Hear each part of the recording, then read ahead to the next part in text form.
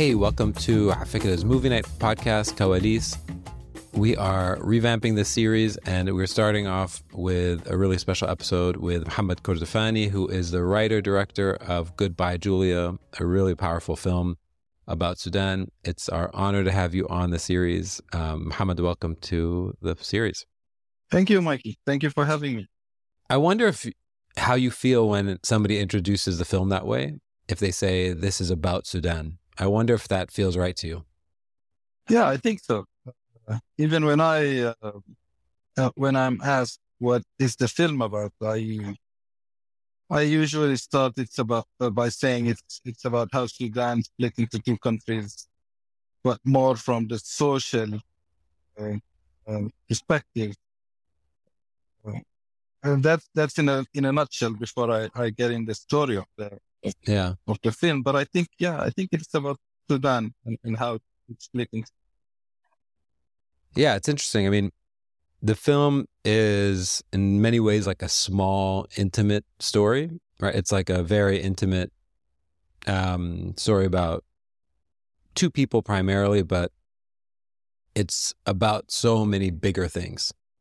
So maybe let's set the scene before we have a broader discussion. So it takes place a few years before this referendum. But people who don't know much about Sudan, I'll give you the floor for a second just to set the stage about why you chose that moment in Sudanese history. And maybe a little bit about the referendum would be useful too. Yeah. The film starts in 2005, right after the signing of the Nefasha peace treaty, which ended, I think it's the longest civil war in Africa, about 50 years. And this treaty gave the SPLM, or the Sudan People Liberation, or the people of the South in general, it gave them the right to vote for independence or unity after a 6-year transitional period. Sadly, a few months after the signing, the leader of the SPLM, Dr. John Garang, dies in a plane crash. And this sparks a lot of riots in Khartoum and in many cities around Sudan. But the story of the film starts on that day, and in Khartoum in particular, where we are following our protagonist, who is Mona. She's a former singer from the north who is living in a upper middle class house in Sudan. In Khartoum in particular, and she's in a struggling marriage. And we follow the story through her lens and in that house. And the film then goes all the way up to 2011 when the referendum happens and the Southerners choose to secede. And yeah, it ends there. So the question is why I chose to focus on that time. I think it's because it was not only a pivotal time in our history of Sudan. I think it was also a missed chance for the Sudanese to reconcile and to sit and really iron all the past issues and maybe admit wrongdoings if there were any, and have some sort of a social reconciliation, similar to other nations, like what happened in Rwanda or South Africa or many other countries. Unfortunately, we settled as people. I'm not talking about the government. I'm talking about people. We settled for this treaty, and there wasn't any real effort to persuade the Southerners to try to remain united. And rightly so, when the referendum happened, they voted for secession with a whopping 99%, which is mind-boggling. Yeah.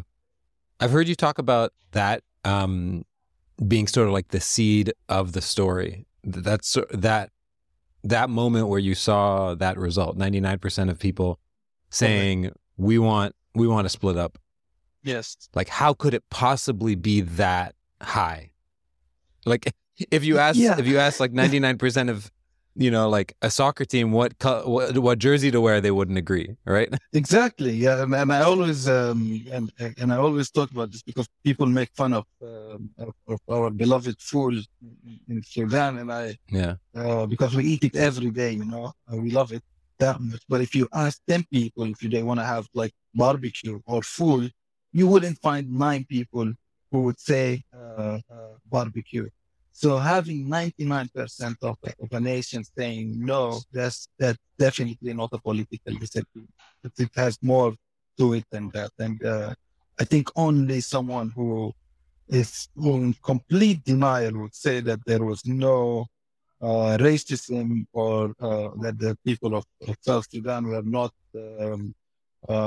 subjected to unfair treatment.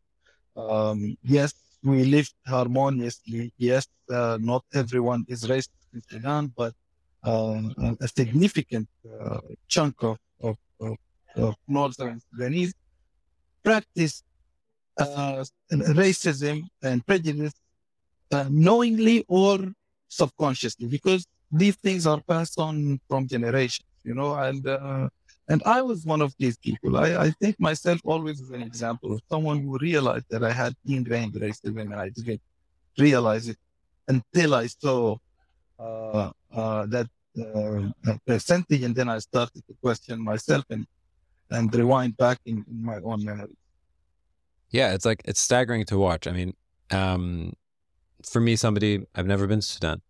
Watching Muna, the one of the two main characters in that car driving away on her phone.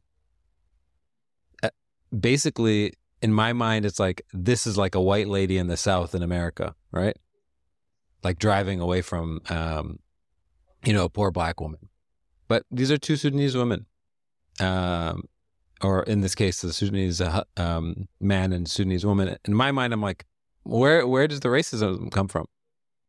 But when you're making this film, I really wonder, are you making this film as a window for the world to see Sudan, or a mirror for Sudanese to see themselves? As I said, this this time of this period of time was a missed chance.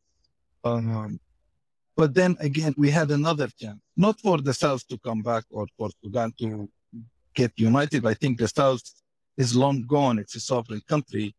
I saw now, but to preserve whatever happened, whatever left of Sudan as united, we needed to do this reconciliation. We needed to let go of the privileges of the center versus the periphery, the Arabs versus the Africans.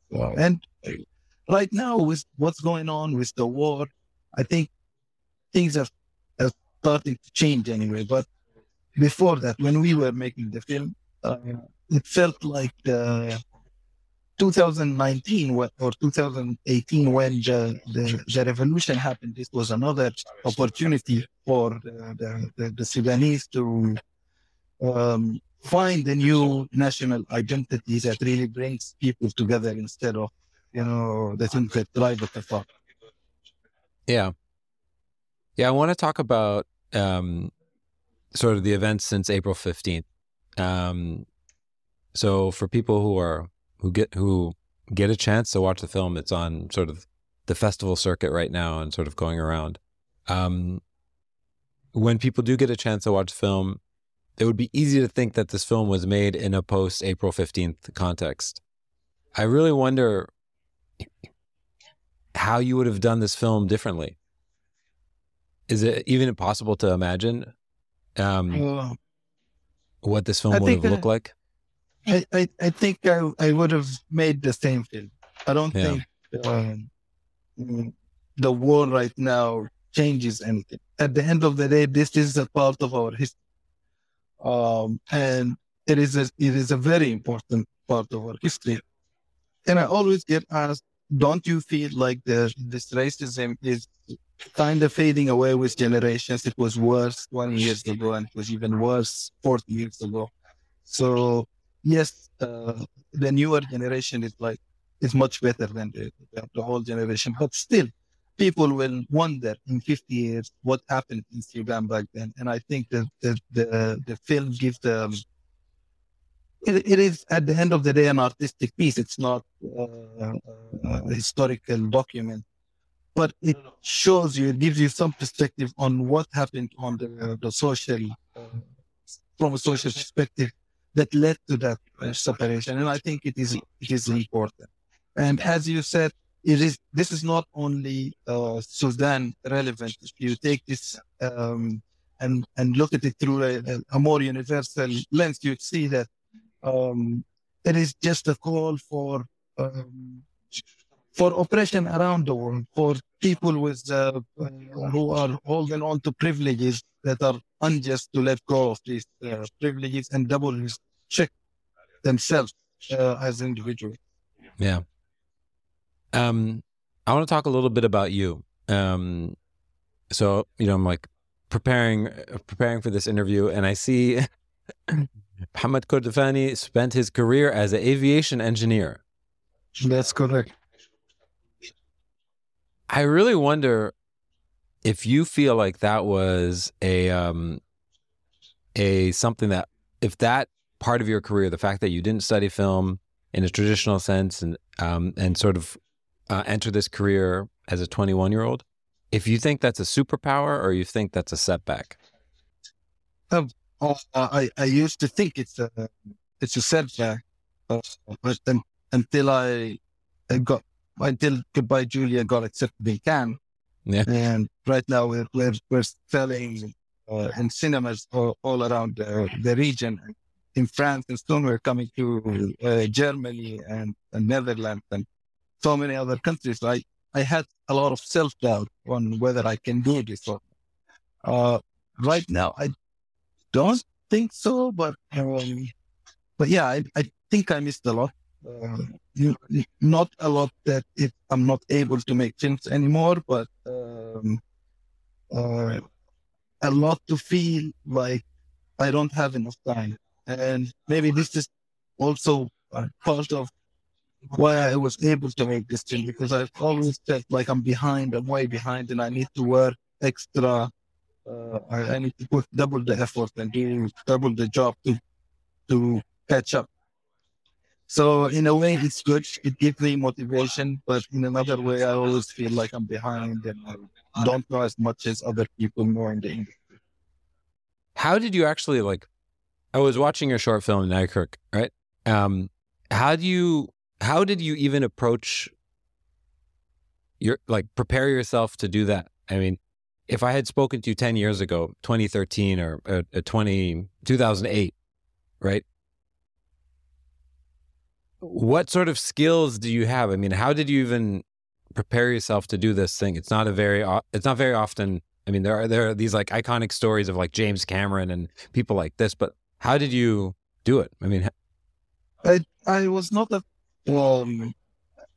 cinephile. You're a film geek or no? No, I'm not a film geek at all. I used to watch film just like anybody else. But I wanted to study fine arts when I finished school, and my father wouldn't get me. He thought it's not a job for men. So he said you can do art in your free time, but you have to find a job that pays. And he kind of have a point. If you're in Sudan, it wouldn't pay that much. You do art, at least in that time, with that mentality. But I started writing since I joined college in 2002, and I used to write short stories that nobody reads. I had a loyal fan base of 4. And later I picked up a hobby in photography.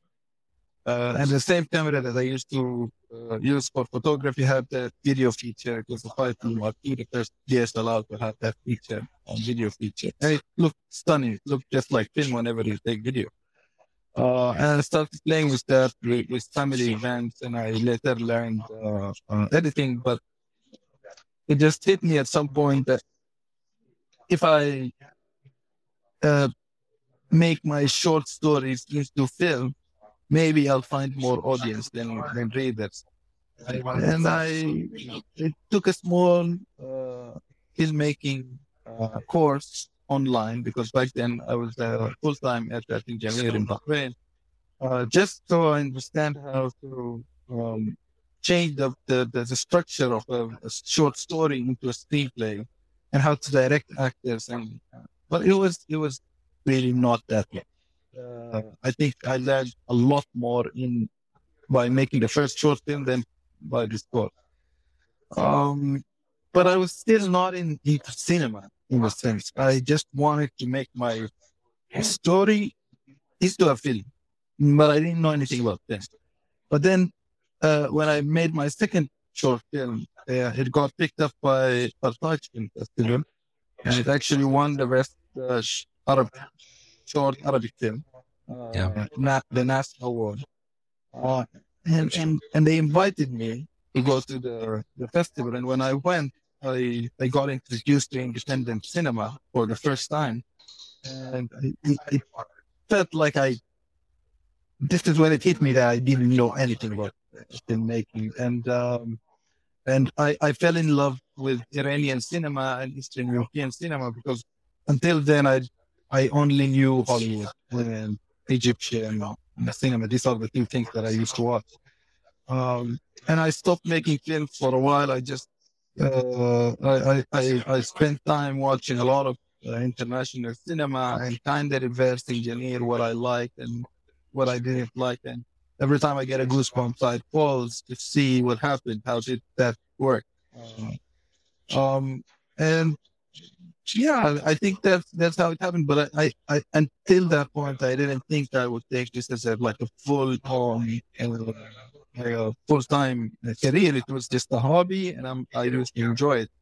So when I started writing Goodbye Julia as a feature film, you cannot really shoot a feature film if you have a full-time job. And I started to think about switching careers. Eventually, I did it. I did it when the COVID hit and all the planes were grounded, and it was like a sign for me, because I was very hesitant, and it was like God saying, "Now what? Change careers." But I still don't know if it was the right move or not. We'll see. It's funny. Me and you did the exact same thing, because I switched careers during COVID too to start off at a full time. Oh, really? What did you do before that? I was at the time running a consulting firm. Okay. Yeah. So similarly, do the right thing, be the good boy. It's funny you don't seem to regret. I think the jury is out on yours and out on mine. I think you're doing fine. I'm glad. It's funny, as you're talking now, there are traces of the engineer brain. As you're talking, you're like, I would see something, I would pause, and I'd be like, how exactly did this work? It's like you're like an engineer, like undoing the remote control. Like, how is this connected to this, and how is this connected to this? Like, what exactly happened? If you're an engineer for 16, 17 years, there's no way you can take that out of you. This becomes part of how you think, your mindset, and it's how you look at the world. I'm very problem-solving oriented and reverse engineer oriented. I want to know how everything works. That's not just in. I mean, if I just find a toy or I want to know how it works, and I do the same with films as well. I guess I dissect them and I try to understand why it's working or why it's not working. Yeah, it's funny. Like, I was like watching this film, and then immediately as I'm watching it, I was like, this reminds me of that Iranian filmmaker who made A Separation. This has exactly. And then as you're talking, you're like, I watched all these Iranian films. It's must be a inspiration. Yeah, he is. He's one of my favorite filmmaker. Some films I don't like, not all of them, but I really love The Separation. I love Salesman. I love About Helen. And I actually flew all the way to Portugal to attend a master class by him, and I met him there, and we had a chat, and it was like the highlight of that year for me. And yeah, I think there's a lot of Asghar Farhadi in my writing. I'm so interested in the way he makes mundane life and the thoughts seem interesting on screen, and how he always have this model of good versus good in his screenplay. And this is something I also have in Goodbye Julia. There's no villain character, you know. There's just normal people who make mistakes. Yeah, there's this relatability to every single choice that isn't quite the right choice. yes. But I did this in Goodbye Julia for another reason. I think the first step towards reconciliation is understanding why the other party did what they did.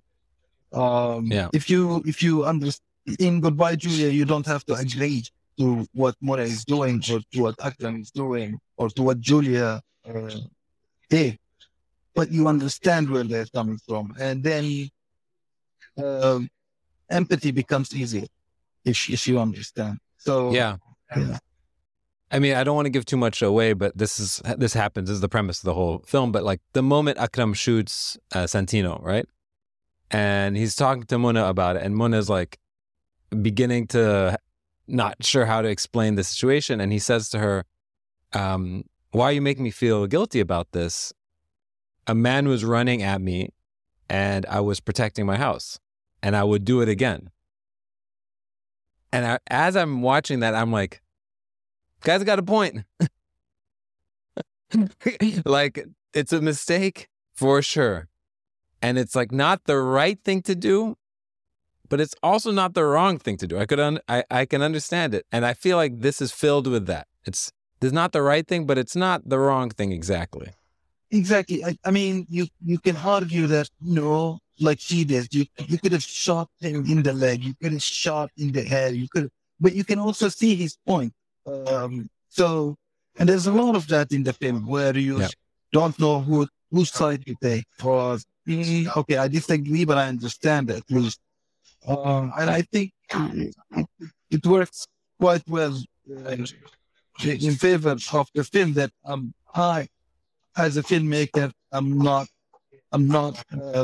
being judgmental to my characters. Of course, you can see my voice somewhere, but I'm not siding with characters in the film.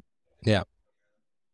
Okay, so I want to ask you about one specific moment and why it was important to highlight this one specific detail. Muna's at the restaurant. She's in a niqab. Okay. Ordering, asking about if there's going to be some band playing, right? Yeah. They say there's no band. The waitress says there's no band. She says, okay, thank you very much. She gets in the car. Yeah. You could have cut immediately to the next scene.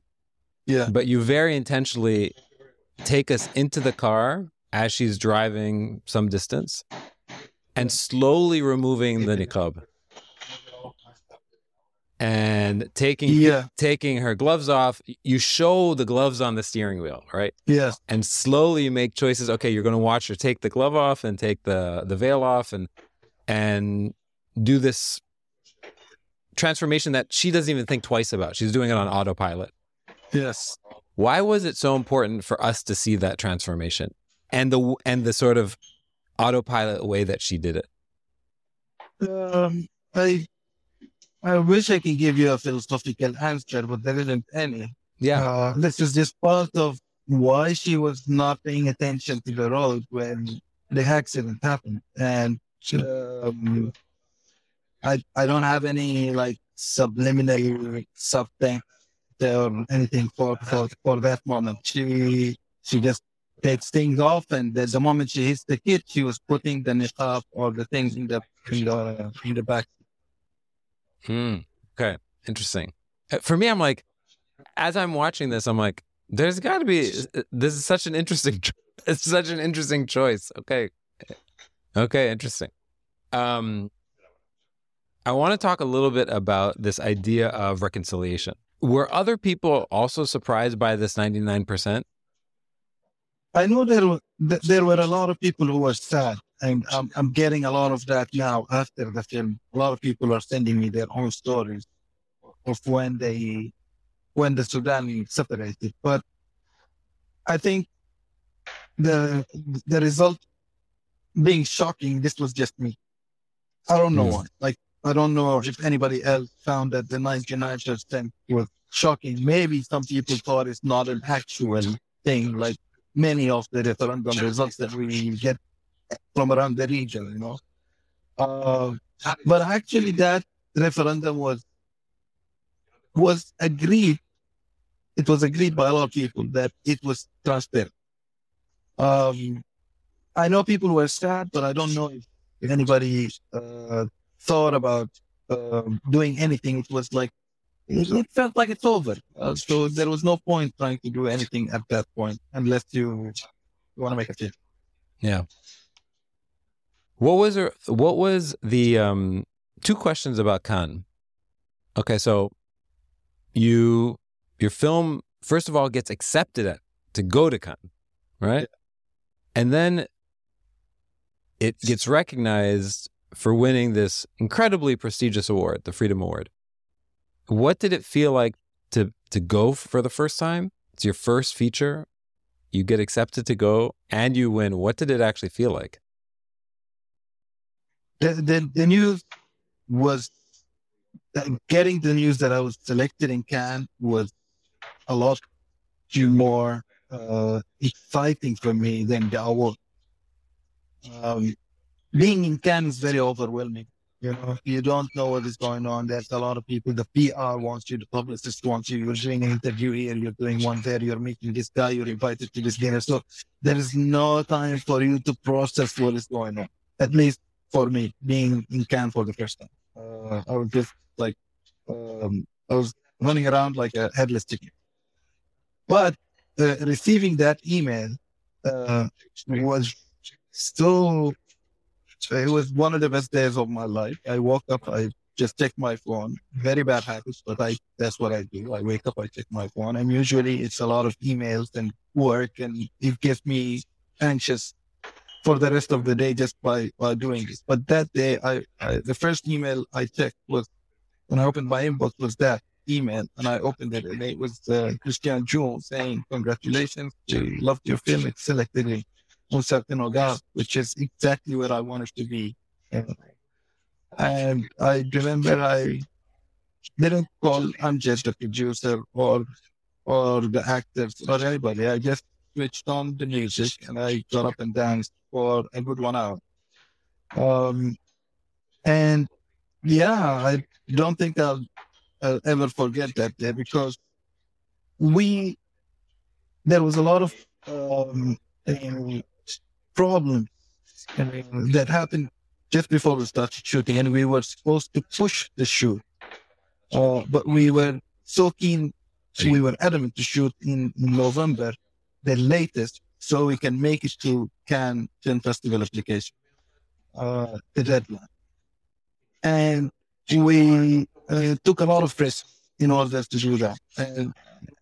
And when it happened, naturally we were paired up, because what are the chances of you getting in Cannes? It's not a very high chance. And when you're like risking, at some point it feels like this is not exactly the best decision to make, to just rush into production to catch the deadline. But if you make it, then it becomes a nice story. It did, like, so you're describing the feeling of joy, right? Yes. Were there any other feelings? I mean, it's a very emotional movie. The idea that to be to be selected to go to Cannes and to be considered for the prizes means that a lot of people are going to see this film. And not only see your work, but also see the story. The story is really powerful. It's really moving. I wonder if there's like other emotions like swirling around.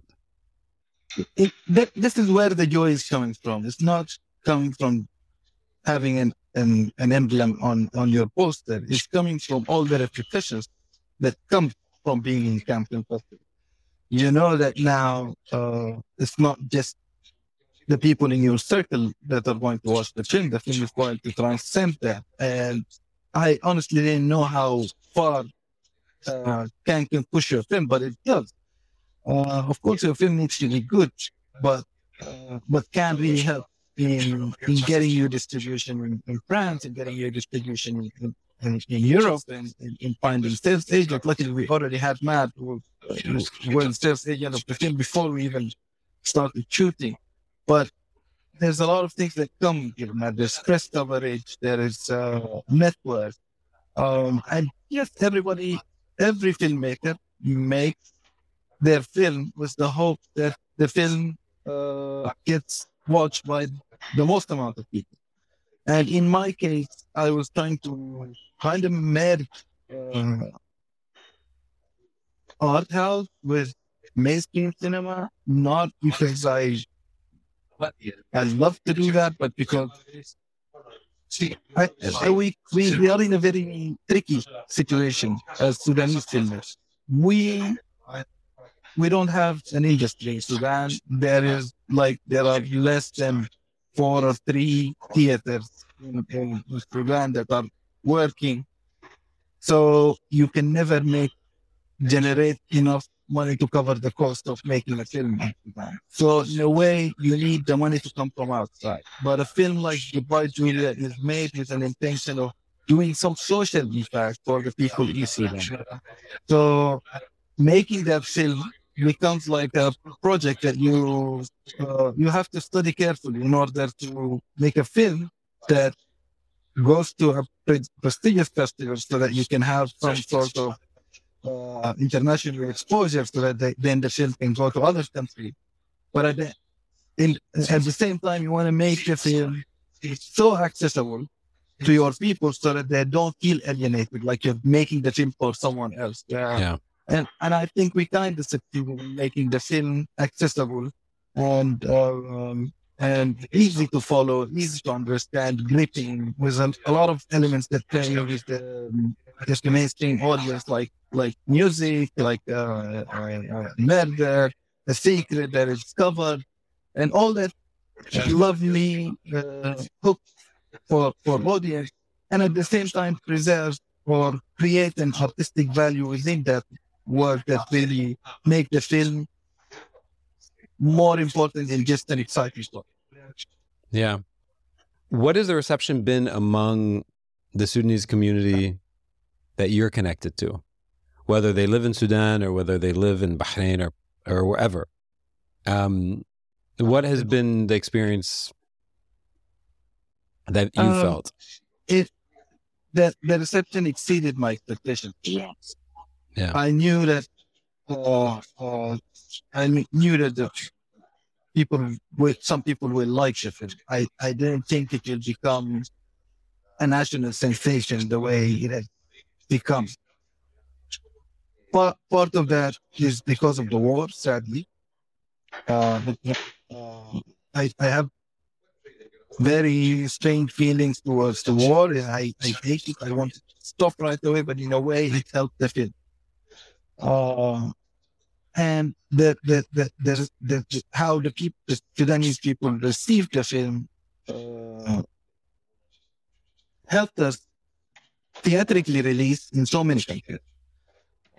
There were more than one reasons, but the Sudanese people in Egypt, in particular, when we released the film, they were the reason that the film went from.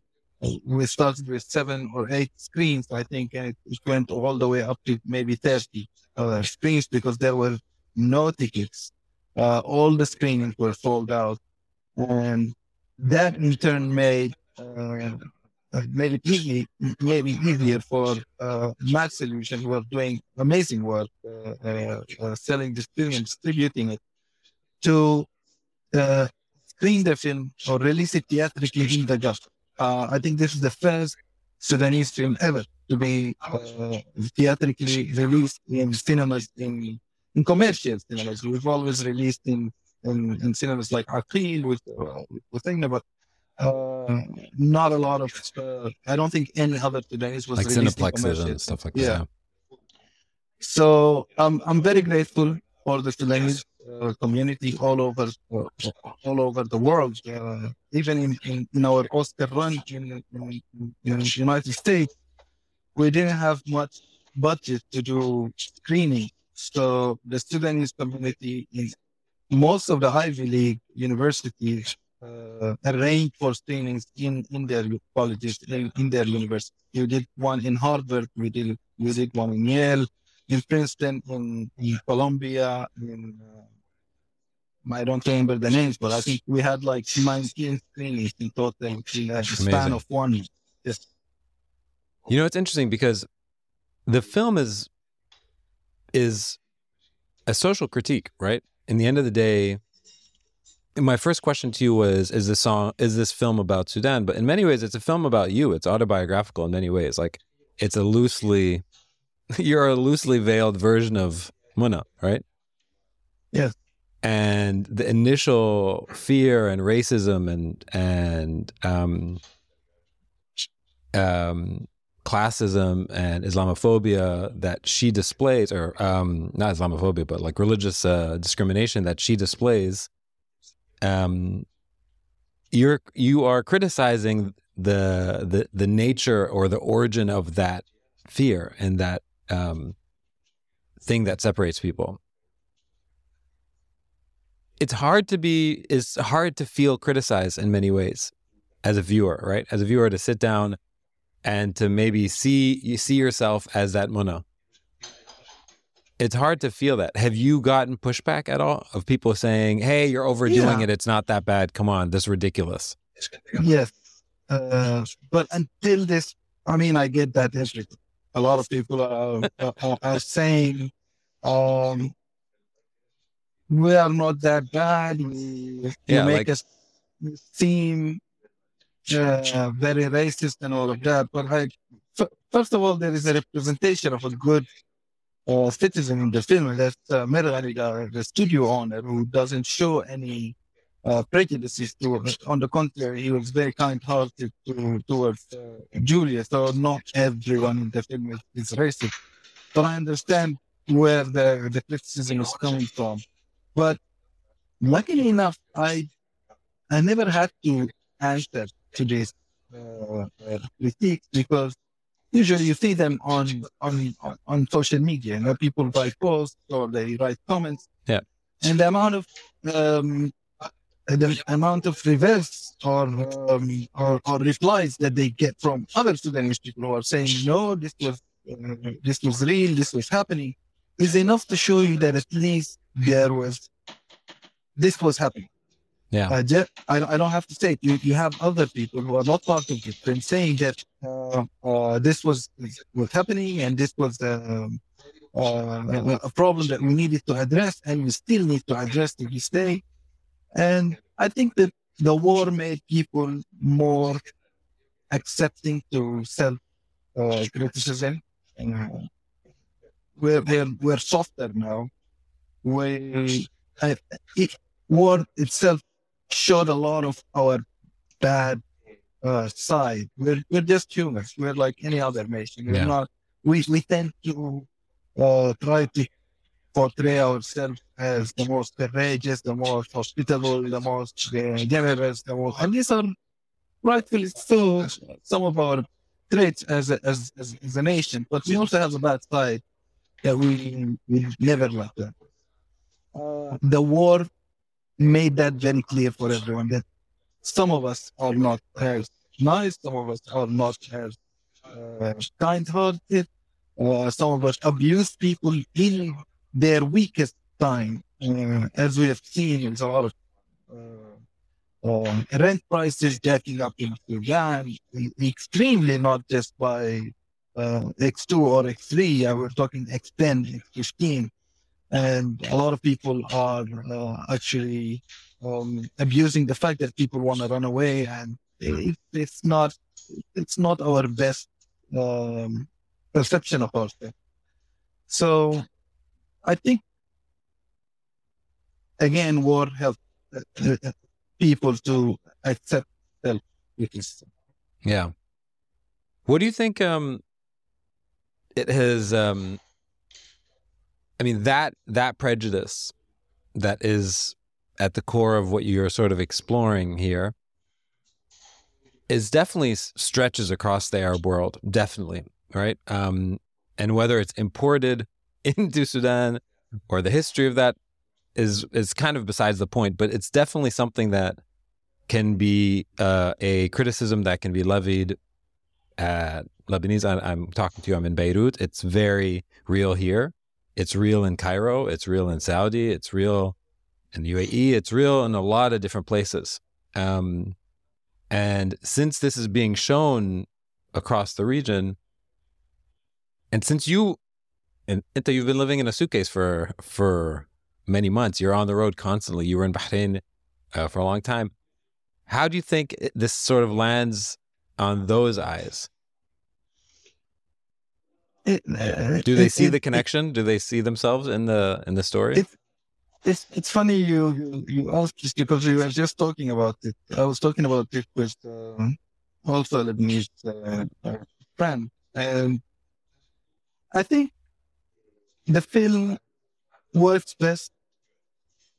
Like there are a lot of people, three kinds of people. One who is not racist, but they definitely see racism around them, so they understand what the film is about. And there are people like Akram who are racist, and they know they are racist, and they're comfortable being racist, and they watch the film and they're like, "This is stupid.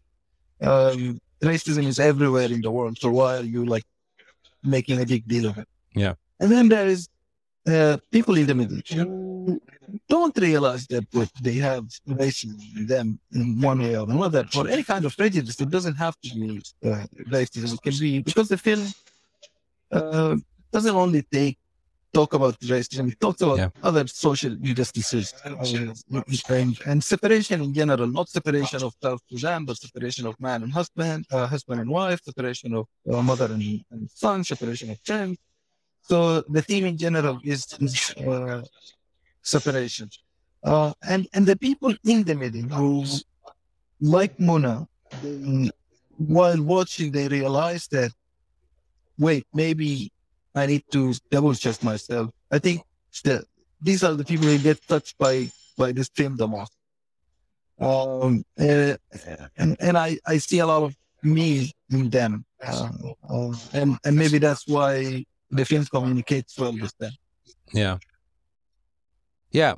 There's another theme throughout the film, which is music, art. And this idea that like art can set you free almost. Yeah. Mona, the character that we've been talking about, is this sort of the singer who has become a closeted singer almost at this point, right? But interestingly enough, the film has no score practically.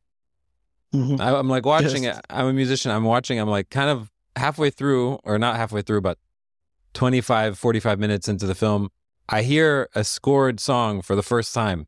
And I was watching with a friend and I was like, I think that's the first I heard music in this film. Yeah. Like I literally said it aloud and like, this might be the first part of any score. Walk me through that justification or that thinking, and this idea that this like art will set you free. I think art can set you free is, as I said, my own struggle and how I like to see my own path coming in the near future or the far future. But this is how I want to see myself. I want to see that I've done the right decision by switching from aviation to music. But in a way, it does purify people. And I find therapy in film, in filmmaking. I get to know my own self. I've never been the kind who understands themselves, and I understand myself now through writing. I didn't know that I'm writing about myself until maybe draft 4 or draft 5. So in a way, there is something in art that really purifies you and becomes therapy to you. And the other part of the question is, what was it? I lost my train of thought. The music, the score. The score, yes. I love realism in cinema. I mean, every time a score plays, sometimes I feel like I can see the film, and it takes me away from that realism, maybe more into the familiar, the mainstreamish kind of cinema, which I don't mind. But for this specific film, I wanted to be as realistic as possible. And songs doesn't do that because the songs are coming from the environment of the characters. It's not imposed on the film like score.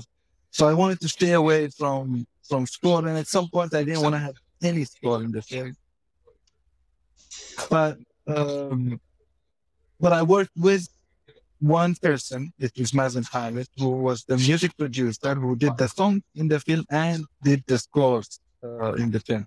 And this made it easy to experiment, like have a lot of score and then no score at all, and then some score. And because it was also his first feature film experience, he was also open to that idea, as opposed to having like someone who's just for score and then he does all the score and then you don't use it because you change your mind. So that made it easier to experiment with score, because I wasn't sure until I started telling how much of score I want to do in the film. But I think there's something nice about silence that I find sometimes more interesting than sound. Just the same way I feel about shadow or dark being more interesting than light. And I do this in the film as well. There's a lot of the time you feel like there is more dark than light in the film. And I think that two plays well for Goodbye Julia. What was your brief to Mazen for the songs that he wrote? It was actually written in the screenplay. For this original song that we did. So what was it? I mean, what were you trying to achieve?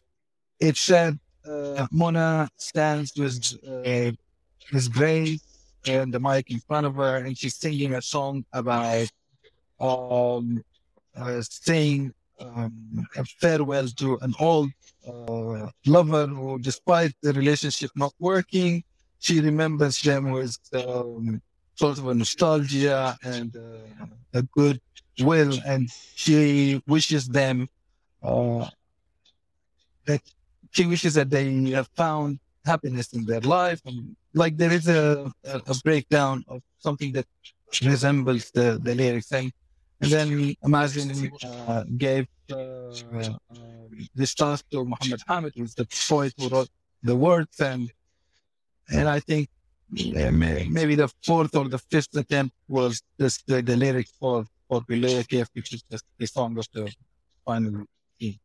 Amazing. I want to ask you about working with the two main actresses. It's my understanding that both of them, this is their first feature.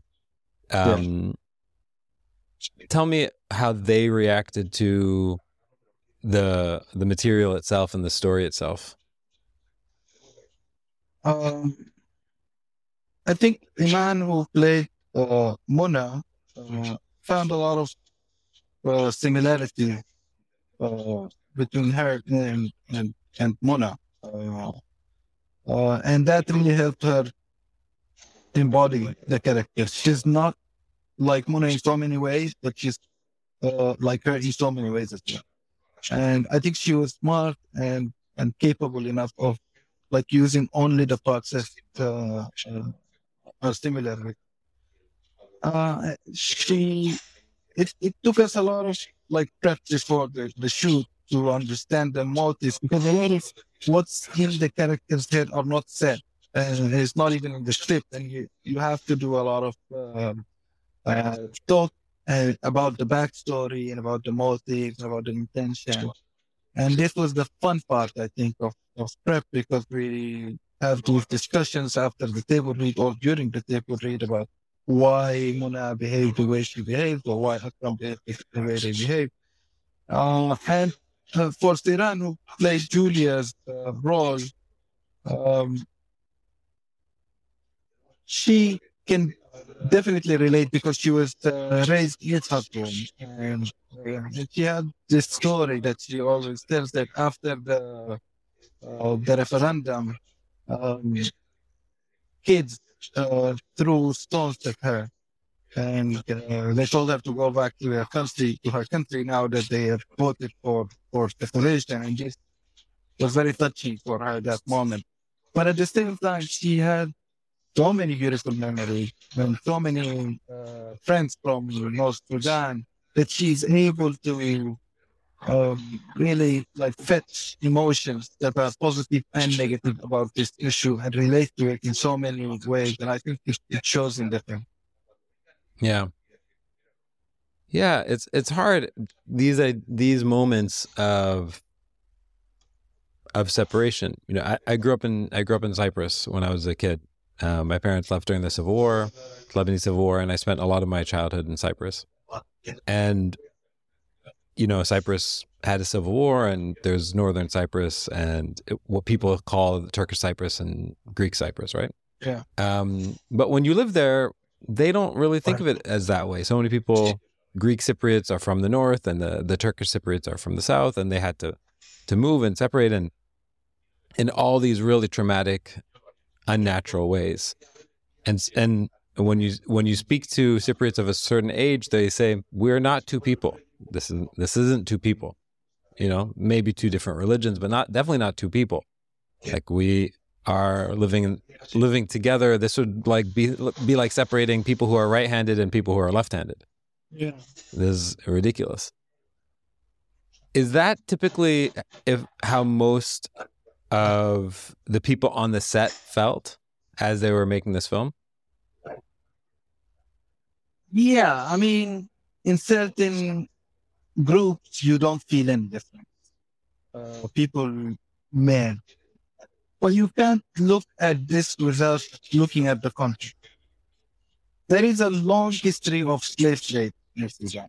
And this is kind of one of many reasons that this racism has been passed on from generation to generation. And then there's also the British colonizer who is another reason for this division. Because not only did they take in the people of Arab descent and give them better education and develop their area, but they also did something called the closed territory law or something, where they separated the north from the south for some of the history and prevented the people from the north from going to the south and vice versa. And this also created this division, and then you have a lot of failures from the political parties that came and ruled Sudan. And you have the war, 50 years of war between the north and the south. So this is definitely not Cyprus. This is something that has history. And although there are groups of friends who don't suffer from that issue, there are other people who do. Yeah. Before we wrap up, what are you working on next, and where can people see the film? I'm writing right now. I'm writing an episode in a series, probably on Netflix or Shahid or something. I'm also writing a Bible for a series that I'm working. I'm not working on any film right now. I think I'm going to take a break because I consider films very personal. So they usually take longer time. Yeah. So I think for now I'm working more with TV. Where can people watch the film? The film is still in cinemas. This is the 13th or 12th week in Egypt. There are a few theaters that are still playing the film. The film is still showing in GCC, except for Bahrain, I think. But for GCC countries, it's showing. It's month 3 in France, in a few cities around France. And just yesterday, I was reading an article that I think published by Mad that it had good news that the film is coming to Italy, Germany, Sweden, Netherlands, uh, Belgium, Taiwan. There are like many countries that Australia, New Zealand, and hopefully our sales agent in North America, Hampy and Flight, will secure a distribution deal soon, and you'll have to film in the States again. So the next 6 months, I think the film is going to reach most of, maybe not most, but a lot of countries around the world. And after that, we will be looking at streaming platforms. Cool. Well, for anyone listening, you probably, hopefully not too badly, but you can probably hear a lot of noise in the background. The reason why that's true is because you've been living in a suitcase for the last a few months. And so you're in a hotel right now. Mohamed, I really appreciate you making the time to do this. I know your schedule is crazy busy. It is an honor having you on the series. And I love the film that you made. It's a really beautiful story. Thank you, Mikey, and thank you for having me on Feature. It has become one of my favorite pages. I go back and watch old stuff every now and then. So amazing. Good luck with Fikra, and hope to keep in touch. Thanks so much. All right, everybody. If you're listening to this is probably you're listening onto the Fikra podcast feed. Also go to the Kawalis, the movie night feed, so you can see all of the rest of the movie night episodes. All right. Thanks so much.